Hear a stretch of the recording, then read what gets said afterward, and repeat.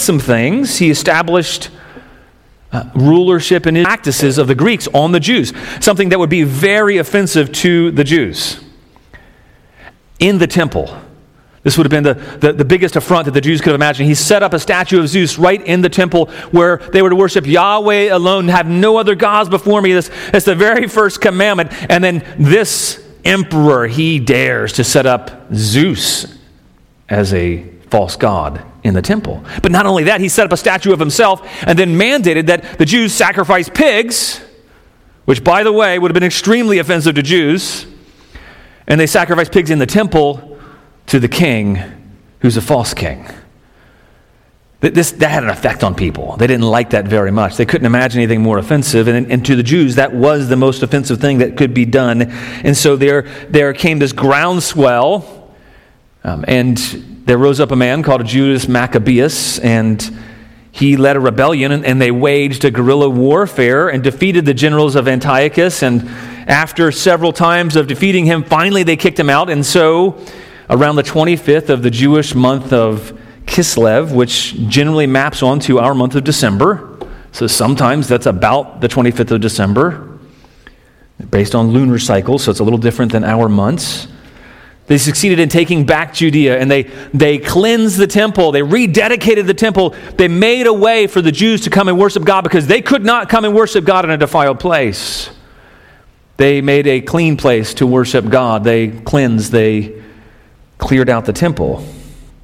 And the legend was that they found a small container to reignite because they were supposed to light this candle or this oil lamp in worship to God, and it was supposed to be lit as a menorah, and they could only find enough oil that was supposedly for one day, and so they took this one day of oil, but it lasted 8 days. And so now, today, the Jews celebrate this as Hanukkah, when God provided miraculously for them. He delivered them from their oppressor. He provided a way to worship in the temple, and He gave them light. And John, I got to think that he has this in his mind, because he's done this every time. Every feast, there's some symbolism that John wants the reader to think about. And so Jesus, he is now, it says he's walking in the temple at this time around winter, and he's walking after the feast or during the feast of dedication. Perhaps it was meant to point to Jesus, who self-consciously was the hope for deliverance, the one that they were hoping. The Jews had hoped that Judas Maccabeus might be the Messiah, but he was not. And so ever since then, they had wondered, could there be a Messiah? Who might be the Messiah? Is the Messiah coming? When is the Messiah coming? Will he deliver us from our oppressor fully and completely? Judas Maccabeus, we celebrate that he delivered from the oppressor, that God delivered us from the oppressor through him, but who will deliver us ultimately? And now Jesus is walking in the temple, and you can see that this is on the hearers' minds. They're wondering this because that's the question that they ask, and they are in suspense. And they say, don't keep us in suspense. Don't make us wonder. Why are you keeping us on pins and needles, basically, is what they're saying. Don't keep us in suspense. Are you this person? Are you the oppressor? You're coming right now. The Feast of Dedication. You're coming back. We've seen all the miracles you've done. We've seen all the massive things you've done, testifying of God. Could you be the one? And so Jesus, the one who would make a way to worship God, who would clear out all the defilement from the temple and dwell with his people forever, he's walking now, and I think that is intentional of John setting us up like that. As he walks around, this crowd gathers around him. He become well known by now, since this is about 2 years and 8 months or so into his ministry, somewhere around that. It's only 4 months before he will go to the cross. And he's walking, and they have expectations. They've seen him. They've seen what he can do. They've seen tons of miracles, too many to count, is what John has already told us. They have their own expectations about who Jesus might be. They have their own expectations of who Messiah is. And this heightened period that they're in right now, they're looking. And actually, one of the prayers they would pray every night was, Lord, thank you for delivering us from the oppressor. Deliver us from the oppressor. And they had in mind Rome. They had in mind all the Gentiles around them. But clearly, they wanted Jesus to answer them on their own terms. They wanted Jesus to be the kind of Messiah that they wanted him to be. And it seems that John, he is pushing something for his hearers. You see, his hearers, they have insight here that the original people in this setting did not have, but the people reading the book of John here, it brings up a lot of questions. And I think the biggest question that John means for us to answer, to be confronted with, is, will you believe the plain truth about Jesus? Because if you're reading so far in the book of John, it's evident, wait a minute, no one else can do these things. No one else has the power and authority. No one else can speak and somebody is healed from afar without him even being there. Nobody else can do the miracles that Jesus did. Nobody else can make something out of nothing and feed 5,000 twice. Who is Jesus? Will we believe? Will you believe the plain truth about Jesus? That's the big question that John has for his hearers. And it's the most important question. And we see here this contrast between two kinds of people. We see a contrast between the people who come to him and they actually refuse to believe. And then at the end we see the second group of people who do believe. And so John is wanting to see, where are you? Do you believe? Will you believe the plain truth about Jesus? Will you be those who reject the plain truth? Or will you be those who believe the plain truth of Jesus? And if so, it has the most important consequences. Will you believe the plain truth about Jesus? Look down in verse 24. It says the Jews gathered around him and they said, how long will you keep us in suspense? How long are you going to keep us hanging here, Jesus? We've been waiting. It's been 2 years, 8 months or so, whatever it's been. And we're waiting here. We've seen you work miracles. You keep coming back every feast and you keep telling us that you're the Son of God and who you are and that you're from the Father. And yet, you've not really said those words. We're looking for those magic words. I am the Messiah. But yet Jesus, he was hesitant to use those terminology because it had a lot of baggage for them. And right now, especially, it was steeped with all of the pressures of being a political rescuer. And Jesus is telling them, you don't need a political rescuer. That's not a reliable Messiah. Maybe that's a message we can hear today too. He's telling them that not only do you not need a political Messiah, you don't need an earthly king, you don't need an earthly ruler. Your most important need is not to throw off the injustice of the Roman Empire. He doesn't want them getting the wrong notion. He doesn't want them getting the notion that he's just a man, along the lines of Judas Maccabeus, even if he's just a more significant man. And so he avoided any association with the ideas of the Jews that they had of a political military ruler, perhaps like Judas Maccabeus had been. But he never hesitated to reveal who he was. You see, all of his miracles, everything he did, testified of who he was. No one in all of history ever did all of the miracles, the scope and the extent and the frequency of the miracles that Jesus did. And if you're reading through these eyewitness accounts, you need to answer that question. Will you believe the plain truth of Jesus, just as they were confronted? And that's what he confronts them with in this passage too. He had declared already to them, I am the bread of life. He revealed to them, I am that I am. He's already revealed at least 5 of his 7 I am statements. He's used the exact same language that God himself used to reveal himself to Moses when he says, I am that I am. I am the self-existent one. I am the self-sustaining one. And he says, I am that I am, the light of the world. I am that I am, the gate of the sheepfold. I am that I am, the good shepherd. We'll see in following weeks that he will declare who he is as equal to God in every way. And the Jews had already understood that he was making himself equal to God. They had already at one point picked up stones to stone him. And they do that again in this passage. So they weren't unclear about who Jesus said he was, but the question is, would they believe the plain truth of who Jesus is? That's the question that we're confronted with as well. Will we believe the plain truth about who Jesus says he is in our daily lives, even when he's not the king we want him to be, when he's not the kind of ruler we expect him to be, when things don't work out the way we think he should, when the Messiah doesn't relieve us from political tyranny, when he leaves us in earthly oppression at times? Will we believe the plain truth of Jesus? He delivers from oppression, but maybe not in the way we expect or want. So Jesus answered them. Look down at verse 25. He answers them, and he corrects them here. He says, I told you. They said, are you the Messiah? Don't keep us in suspense, Jesus. And he says, I told you. It should be clear to you from all the things I revealed about who I am, and yet you don't believe me. And then he says, not only that, the works, here's how I've told you, the works that I do in my Father's name, they bear witness about me.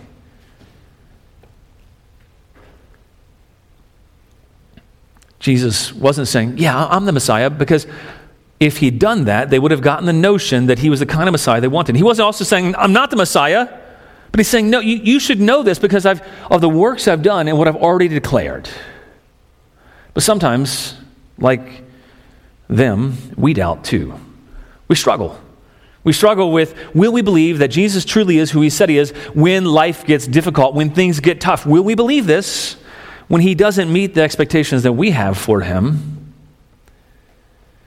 And Jesus gently says, I told you who I am. And the question is, will we believe?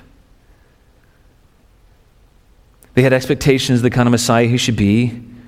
And then in verse 30, look down in your Bibles in verse 30, it says, he said, I and the Father are one. So he says, I already told you, and not only that, the works I do, they testify all about me. And then in verse 30, he says, I and the Father are one. He is making it absolutely clear. He is God himself, one with the Father. And what did they do? Look down in your Bibles. They pick up stones to stone him. You can't think of a more graphic, personal, intensely violent thing. They were insulted that Jesus would claim to be God. But he made a statement that could be more plain about who he is. He says, I and the Father are one. Like the way that a commentator named Leon Morris, he put it when he says they had asked Jesus for a plain statement of his messiahship, and they got more than they bargained for. He was too plain for them. He was far too plain for them. And yet they're confronted. Will they believe it or not? These Jews clearly did not. Look in verse 21. They picked up stones to stone him. They understood what he was saying. They just did not like it. They got that he was making himself out to be one with God. Now, they incorrectly assumed he was making himself out as another deity along beside God. And he's saying, no, I am God. We are one in essence, one in unity. Two persons, one in unity of essence and purpose and will.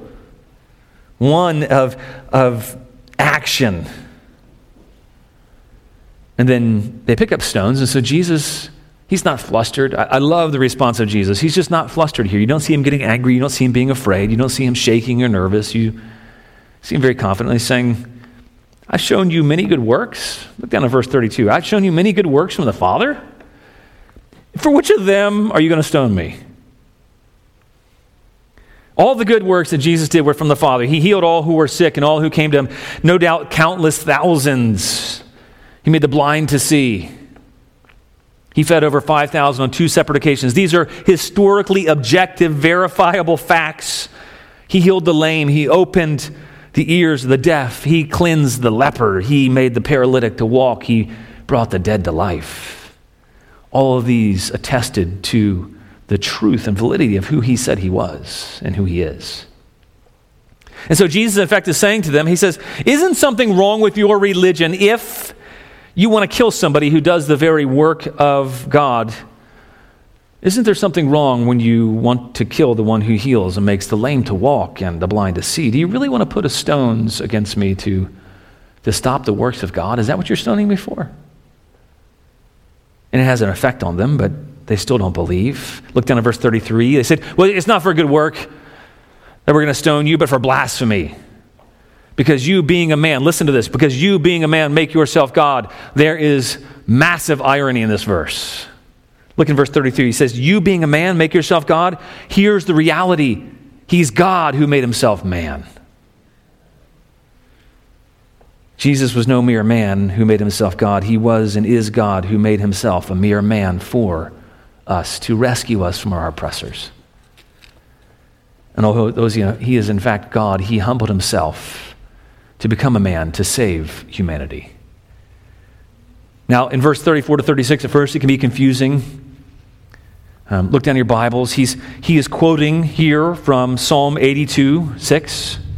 Psalm 82:6, it's speaking of those who are judging kind of in God's place. And so, in effect, they are like gods. And so in Psalm 82:6, he says, I said you are gods, and sons of the Most High, all of you. Nevertheless, like men, you shall die and fall like any prince.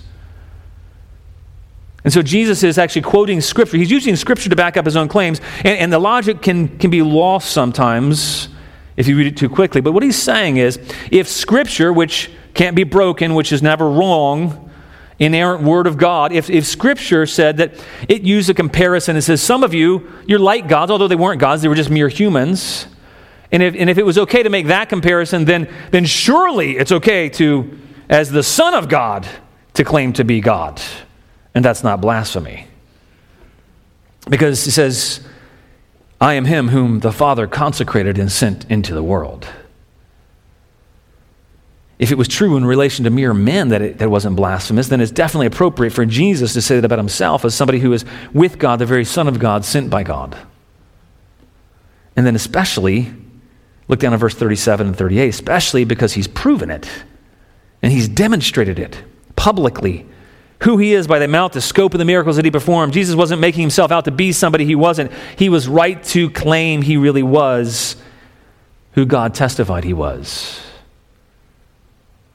And Jesus goes on to say, if you don't believe, look down at verse 37, 38, if you don't believe the works that I am doing are in keeping with the character and nature and power of God, then sure, you can say you don't believe in me. But if you see that the works that I've done, they're consistent with God, they can only come from God. If I do these works, even though you don't believe me, believe the works. Because nobody else could do those without being attested or sent by God. He says, at least believe the works. Start there. Because they testify that I am in the Father and the Father's in me. But they didn't like that, but they seem to have at least been challenged enough to put down their stones, and now they go to arrest him. And so you see, though, they were unable to do that. In verse 40, we see the response instead. Jesus goes away. Somehow, it doesn't say if it was miraculous or he just kind of escaped or he went out, but we know it was not his time. In verse 39, it was not his time. So he went out from there. He was not stoned. He wasn't arrested. And they weren't able to lay his hands on him. He escaped because God was holding him. And the result was he went away again across the Jordan, the place where John had been baptizing at first, and he remained there. And many came to him and they said to him, John did no sign, but everything that John said about this man was true. And many believed in him there. Jesus went out to the edge of the desert. He was across the Jordan. He wasn't accepted in the temple, the very one who is the temple, the very one who's the embodiment of God's presence, walking with God's people, was not accepted in the place they were supposed to come to meet God's presence. And yet, across the Jordan, where John the Baptist had started his ministry, people outside, people on the outskirts accepted him. Why? John the Apostle writes that because they believed that Jesus was everything that John said he was. Many believed in him. Back in verse 26, Jesus told the Jews in the temple that they didn't believe because they were not his sheep. Now let's look back at verse 27 to see John's second point. The second idea that we need to get.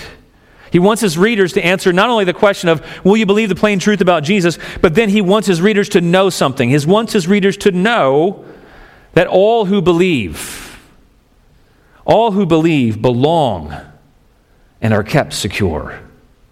All who believe belong and are kept secure. Look in verse 26. He says, but you do not believe because you're not part of my flock. My sheep, here's the contrast we see between those who believe and those who do not believe. He says, my sheep, those who believe, they hear my voice. Look in verse 27. My sheep hear my voice, and I know them, and they follow me. He was telling the Jews, you don't believe because you're not part of my flock. He made it clear he's the good shepherd already, the ultimate shepherd, the Scripture looked forward to the Messiah being. Yet they didn't believe because they refused to be shepherded by him. And so they were not a part of his flock. At the same time, they had not been chosen by God to be a part of his flock. Both are true. In contrast, Jesus says, my sheep hear my voice. If you have heard the voice of Jesus speaking, if you've placed your hope, however faulty, however flawed, if you place your belief in him, if you are following him, no matter how badly you're trying to follow him, how inconsistent you are known by him. All who believe in Jesus Christ are a part of his flock. All who believe and follow him have him as their shepherd. And here's the guarantee to all who are sheep of his flock, that Jesus gives us eternal life. Look down in verse 28. If you are his sheep, if you've believed in him, if you're following him, that means you've heard his voice, because you cannot be made alive without hearing the voice of Christ speaking. There cannot be belief without hearing the voice of Christ calling and making alive. And yet, so if you are believing and following him, his voice has spoken to you. He's made you alive. And look, in verse 28, he says, I give them eternal life, and they will never perish. And no one will snatch them out of my hand. Now, you can't give something you don't have. You ever had somebody try to give you something they don't really have? You know, I can't give you something I don't possess. Imagine that I came up to you and said, I'm going to give you that mansion you've always dreamed of, but I don't own it. You kind of scratch your head and look at me funny, because I really couldn't give it to you. I don't own it. I don't have the ability to give that to you. You can't give something to somebody that you don't have authority to give. If you were a prisoner in jail, I could say, I give you freedom. I could visit you there. I could say, I give you freedom. And then I walk away, and you would not be free, because I don't have that authority. Only one who has the power over eternity, only the one who holds the authority over life and death, over who lives and dies, can give eternal life. And so Jesus is saying a lot of things here. He's saying, because he's able to, he is granting eternal life to all who are his sheep, all who believe and follow. And then he makes some wonderful promises. Here's the shocking thing. It's not dependent on the consistency of the sheep in following. The reason why the sheep of the Good Shepherd will never perish, he says, is because Jesus is the one who gives them eternal life. It doesn't depend on them. It's a good gift from him. That's good news for you and me as sheep, isn't it?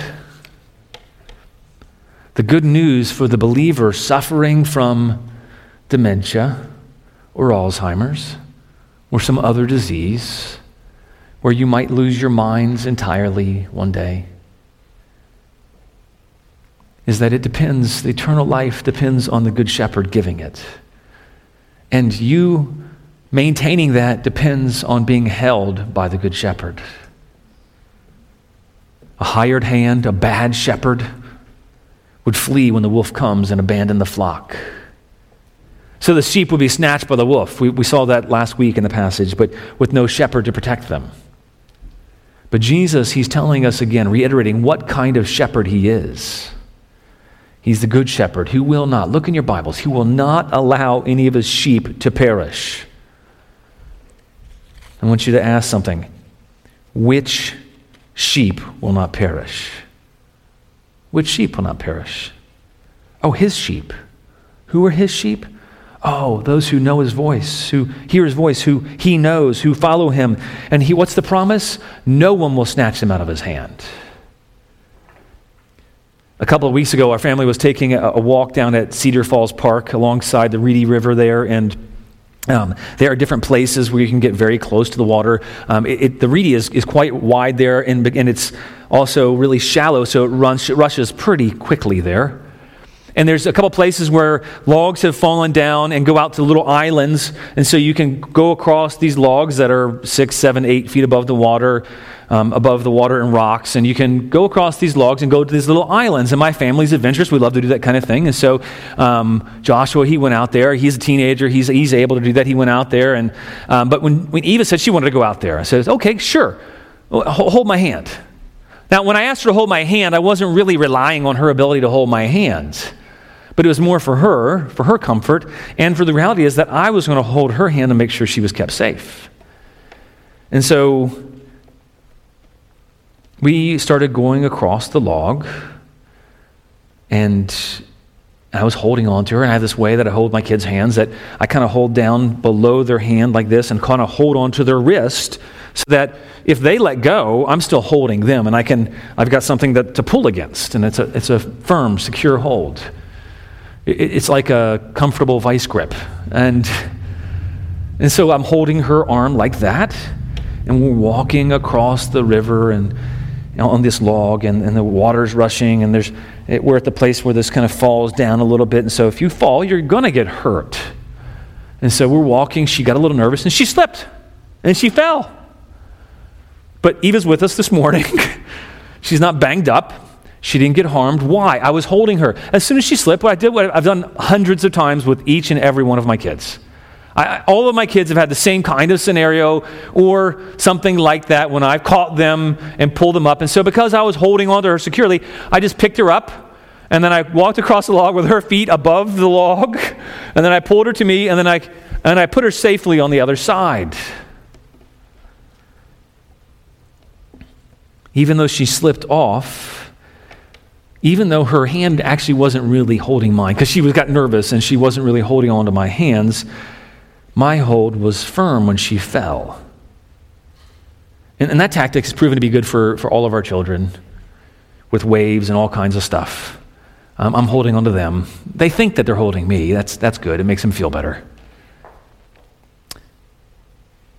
Jesus is saying he holds his sheep in his hand. And no one, no wolf, no predator, no devil, no demon, no one will snatch his sheep from out of his hand. You might feel like it. You might stumble. You might slip. You might fall. But here's the thing. It doesn't rely on our grip. We're held by him. If you've repented, if you've believed in Jesus, if you're following him, then you have heard his voice. You are personally known by him, and he holds you. Look at the words that he uses. He says, my flock. These are personal words. This is not distant. He knows you. My flock, my sheep, I know them. If you have chosen to believe and follow Jesus, he knows you. You are his flock, his sheep. No one can snatch you. Why? Because John's already told us who he is. He's the creator of the universe, the one who spoke and eternity began, the one who was in the beginning with God, the one who was God, the one who is God. The very word of God, the powerful word that created all, who knew you before you were born. He holds you in his hand. And you can be sure of his ability to keep you. And he tells you why. Because God, who has all authority, look down at verse 29, my Father, here's why, I hold them, and my Father who's given them to me. So God has the authority to give and grant people. So God has granted, if you believe God has, then we can be sure that God has given us to Jesus. And here's the other thing we can be sure of. He's greater than all. Father, God, who is greater than all, and no one is able to snatch them out of the Father's hand. I and the Father are one. Think about it. Who's greater than God? The one who is prior to eternity, who's always been self-existent, who has no beginning and has no end, who created all things, the one outside of time and space, holding all time and space. He says nobody is greater. He's greater than all. No power, whatever power you're thinking of in your life that you are terrified by, that you're concerned about, no principality, no nation, no weakness of your own, no person, no spiritual being, no devil, no demon, no enemy. God's greater than all. When I was little, I remember playing a game with my dad. I would sit with him, and he would put a coin in his hand, and he would grab it, and he would say, okay, get it out. And I would be like 2 or 3 years old, and I would try to pull on his hands. You ever done this before as a parent?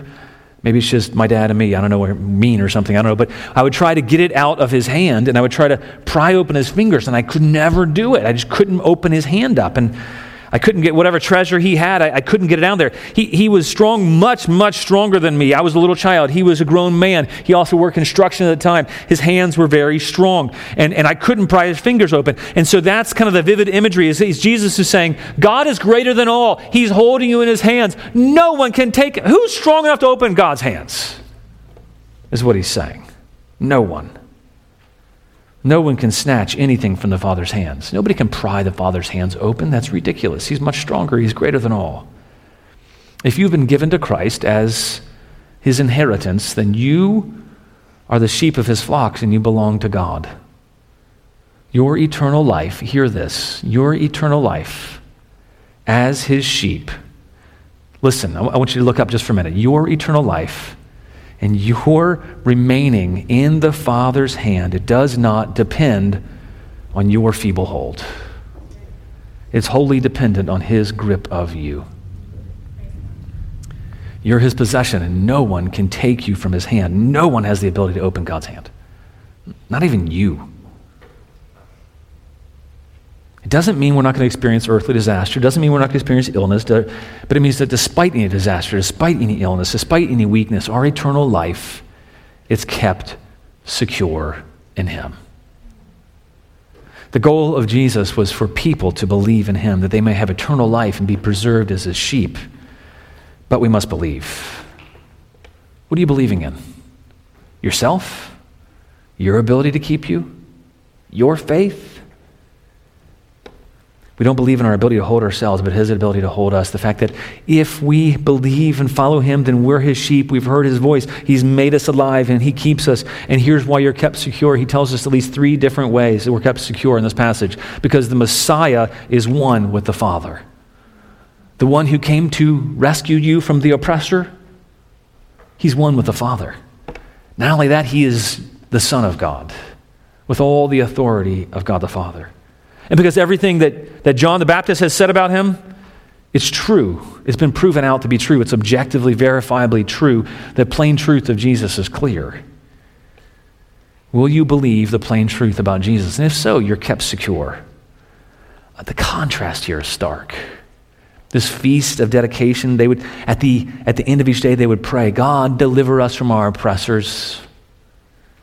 And then the deliverer walks among them.